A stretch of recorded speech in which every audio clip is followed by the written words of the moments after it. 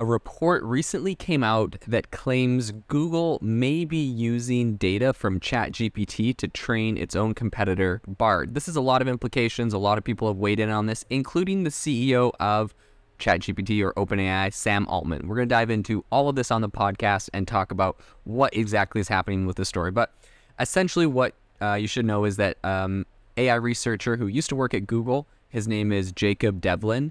He resigned earlier this year. I think it was back in January, so this isn't like super new, but the reason has finally come to light. So essentially he said he warned the CEO of Alphabet or Google, Sundar Pichai, and he also warned a bunch of the other top executives that the company's ChatGPT competitor, Bard, was being trained on data that was coming out of OpenAI's chatbot. So it's interesting to know this whole story was broke by The Information, and apparently they cited sources with direct knowledge of the issue, as well as a bunch of people who had been briefed on it. But what's interesting is spokespeople for Google and OpenAI didn't immediately respond for requests for comment on a lot of the news stories that were written about this. Eventually, a spokesperson for Google appeared to deny the report when they were talking to The Verge. They said Bard is not trained on any data from ShareGPT or ChatGPT. So essentially what this is all is, and how, I guess what the claim and what gets to the bottom of this is, essentially there's a website called ShareGPT, and you can publish, it essentially kind of screenshots the whole message or conversation you've had with ChatGPT. And you can publish it on a website and share the link with someone. So like if you have a really cool conversation with ChatGPT, maybe you discover some cool prompts or figure out some cool things it can do, and you want to have a way to share that entire conversation, ShareGPT lets you do that. And what they're alleging is that Google was going to ShareGPT's database, because it's a public thing, and using that to help train Bard. Now, the problem with this, number one, is that obviously we'll just end up, Google Bard will just end up with this as something that sounds super similar to ChatGPT. And this isn't actually very far-fetched, because recently a bunch of researchers at Stanford, right, they used a new tool from Facebook that or Meta that really allows you to train models a lot cheaper. And with 35,000 questions and answers from ChatGPT, they essentially cloned ChatGPT's entire model with 35,000. It cost them about $500, and it was 35,000 questions and answers.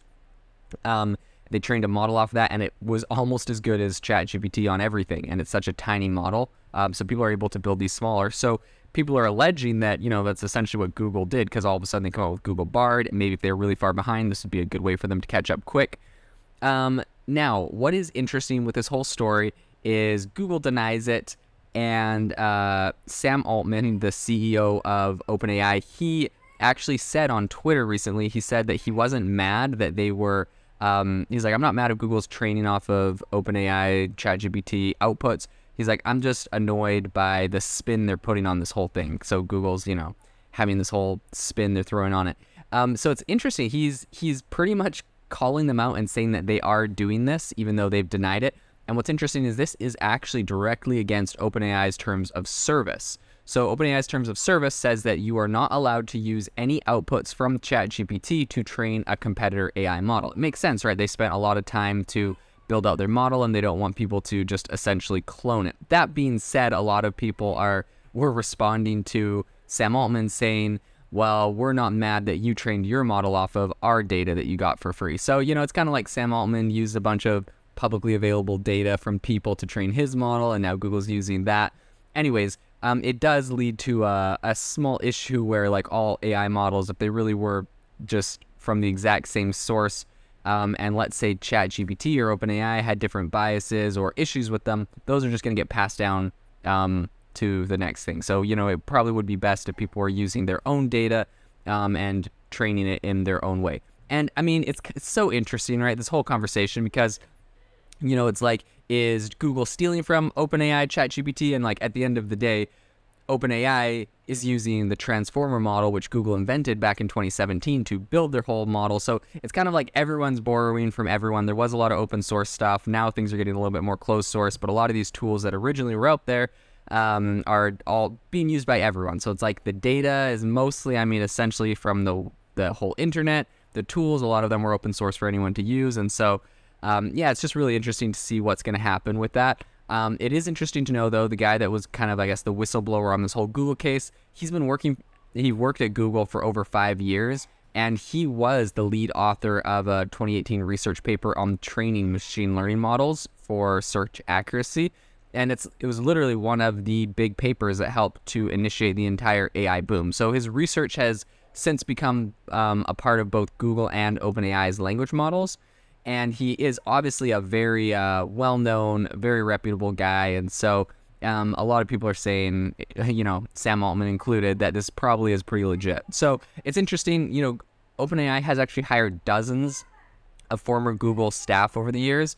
And since the company's chatbot made headlines in November for its availability to, or pretty much ability to do anything from our NSA to provide code, Google and OpenAI have been locked in a pretty tight arms race. So it's going to be interesting to see which one comes out on top.